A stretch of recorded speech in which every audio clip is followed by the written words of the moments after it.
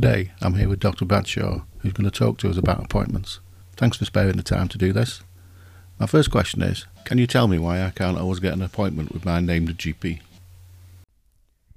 Every patient has a named GP, and that will either be myself or Dr. Rao. However, you can see any GP in the surgery. And one brilliant thing about Mount Road practice is that because we are a smallish practice, generally the GPs do know our patients irrespective of whether we're your named GP or not. The reason you can't always see the named GP is that as partners we have quite a lot of other roles as well as seeing patients, even though Dr. Rao and myself generally say that we would rather be seeing the patients. However, some of the things that we're doing in the background include writing reports, attending meetings, trying to develop the practice to make it as good as it can be, preparing for CQC inspections, updating and reviewing policies, dealing with the online consultations that come in, and also supervising and debriefing the trainee doctors in the practice. And obviously all of this takes time, which means we don't always have as many appointments as some of the other doctors, which means you can't always get in with your named GP. However, as I say, every trainee's appointments are discussed at debrief, and if there's anything different that we think would be better to be done, we ask the trainee to contact you back to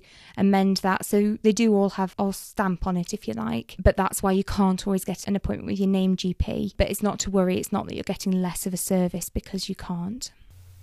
Can you tell me why it is that sometimes I might call a surgery and there's no appointments available, and yet later I may receive a call to say that there is an appointment available after all? The reason we do this is every day we have an on-call doctor, and the role of that doctor is to supervise the medical students and any trainees for that day, and they're also the ones that are taking all the queries from reception. So that might be, is it all right if I take this tablet with my tablets that I'm already taking, or has my scan come back, or I've got tonsillitis and there's no appointments today, what should I do?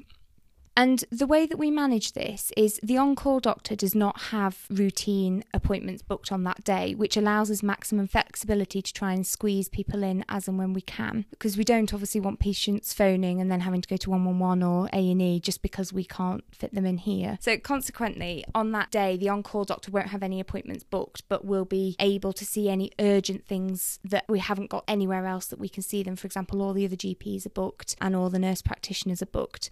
We did used to have it where we did have some book appointments on that day and then we'd fit the on-call around that. But we found that over COVID and more recently, we just simply don't have the time to see patients and deal with the tasks coming from reception. And have found that on days when, say, someone's phoned in sick and we have had some booked appointments, it's led to a delay with things being actioned. For example, if I've seen patients between 9 and 10 and someone's rung with a urine infection at 9 o'clock, I might not be able to deal with that until 10:30, and if I need a sample, the patient then only has an hour to get that to the surgery rather than 3 hours, which they would have done if I'd seen it when they first called. So that's why sometimes we call, if we deem it necessary for today, we'll then squeeze you in on the on-call list.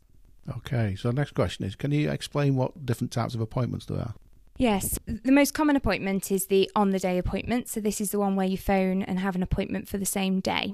We also have pre-bookable appointments, and there are a few variations of these appointments. Some of these appointments are reserved for if something needs discussing with a patient. For example, if some blood results have come back that need discussing, or if there's a hospital letter that needs discussing. Some of these pre-bookable appointments are available for patients to book just as a routine appointment, in 2 or 3 weeks' time usually. And we've now created a new slot of appointment, which is a pre-bookable appointment that's available just 2 or 3 days before the actual appointment, which is for those sort of things that don't necessarily need to be seen today, but do need to be seen sooner than 2 weeks' time when the next routine appointment might be available. We also have the e-consult system, which is on our website, and Dr. Rao and myself deal with these on a daily basis and aim to get back to you within 2 working days. And linking back to the previous question about why you can't always see Dr. Rao and myself is, again, we have some flexibility so that if patients contact us via the e-consult system, we try and squeeze them in any space that we have rather than booking more appointments, so it doesn't take any more of the on-the-day appointments out. And the final slot that we've reactivated now after COVID is the online booking system, which can be booked online in advance.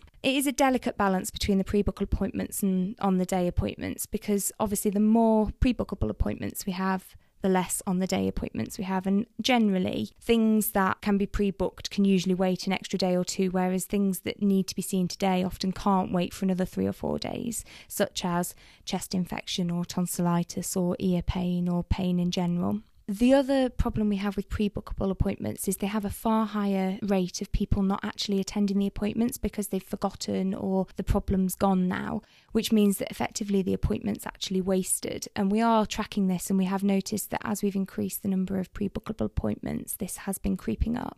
The other problem that we've noticed with some of the online appointments is that actually patients are cancelling them right at the last minute, which is unfortunate because it means that we haven't got time to fill that appointment, and that appointment then goes to waste. So obviously it's a balancing act between allowing patients to pre-book appointments wherever possible, but also maintaining as many appointments as possible for the urgent things that must be seen on that day. Next question is, why can't I always see the same GP? So although we do try and get it to the point where you do see the same GP for the same problem, it's not always possible simply because that GP might be in high demand and they're booked up. It might be that they're on holiday and in actual fact they're physically not in the building, which is why there isn't any appointments with them. Conversely, it might be that one of the other doctors is on holiday and therefore they're covering. So for example, if I was on holiday and Dr. Rao was covering for me, on the days when Dr. Rao would normally have appointments and I'd be the on-call doctor, Dr. Rao would then be the on-call doctor and wouldn't have appointments. So that week he'd have less appointments because he was covering for me. However, I would emphasise that we do thorough notes. And for example, if I've seen a patient who's, say, got swollen ankles, I'll say, we're going to try doing this, but if this doesn't work, we'll try this as a plan B. So that when the next GP sees them, if it's not the same GP, they can clearly see what I was thinking and therefore carry on with the plan that I started. And the final reason why you might not see the same GP is that sometimes it's actually good for us to share a patient and therefore we get new ideas about your condition.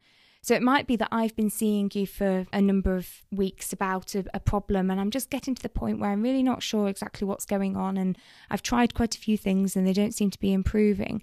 So in actual fact, seeing another doctor might be actually beneficial to you because they might look at it with a fresh set of eyes and think, oh, we haven't thought about this or we haven't tried this. And so in actual fact, it provides better care for you, even though sometimes it feels like you're having to repeat yourself and you're losing that lack of continuity. Okay, thank you. Is there anywhere we can see on the website what days the GPs are working?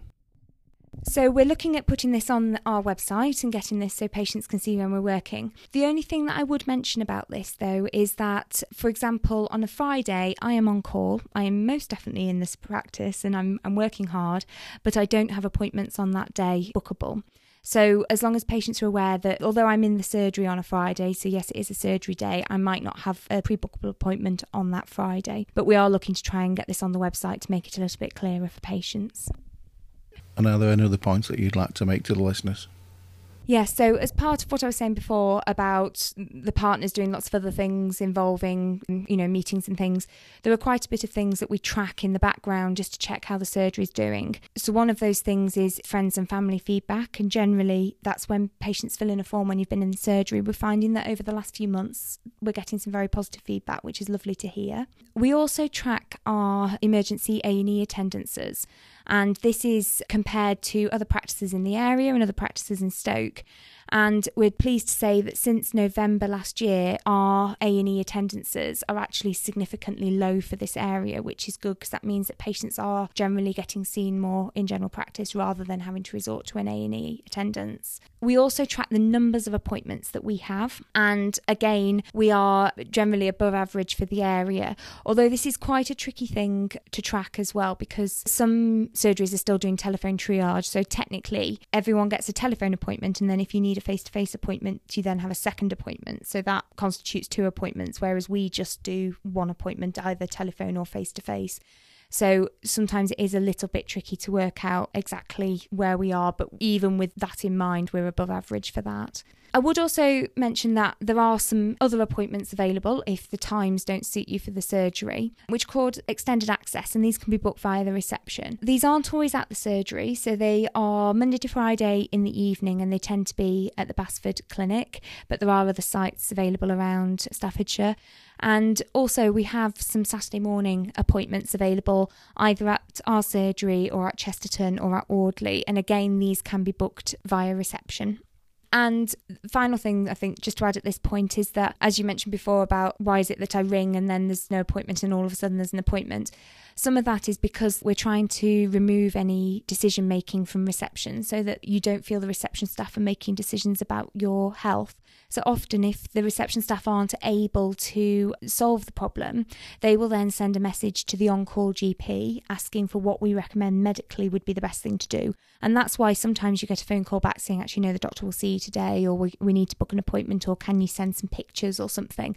And that's because the decisions are being made by the doctors, not by reception. But I appreciate this sometimes builds in some delay to you getting to the answer that you want. And finally, if I've got more than one condition or more than one problem, can I book a double appointment?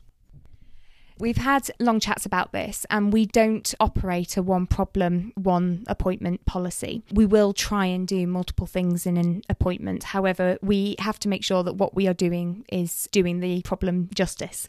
So if it is, say, 3 or 4 quick things, yes, by all means, we'll try and deal with them in one appointment. Whereas the most I've done in an appointment is 8, by which point we decided after 8 problems that we'd perhaps rebook another appointment. But I have had patients who were concerned that they couldn't book a double appointment, and then in actual fact, the things that they came in with were quite easily dealt with in 10 minutes, so it would have wasted another appointment, which is why we don't operate a double appointment policy. What we would say is that we will endeavour to do as much as we can do in that one appointment, hoping to prioritise the more important things. However, sometimes you may be asked to book a second appointment if we just cannot cover everything in that one appointment, but that's why we don't routinely book double appointments.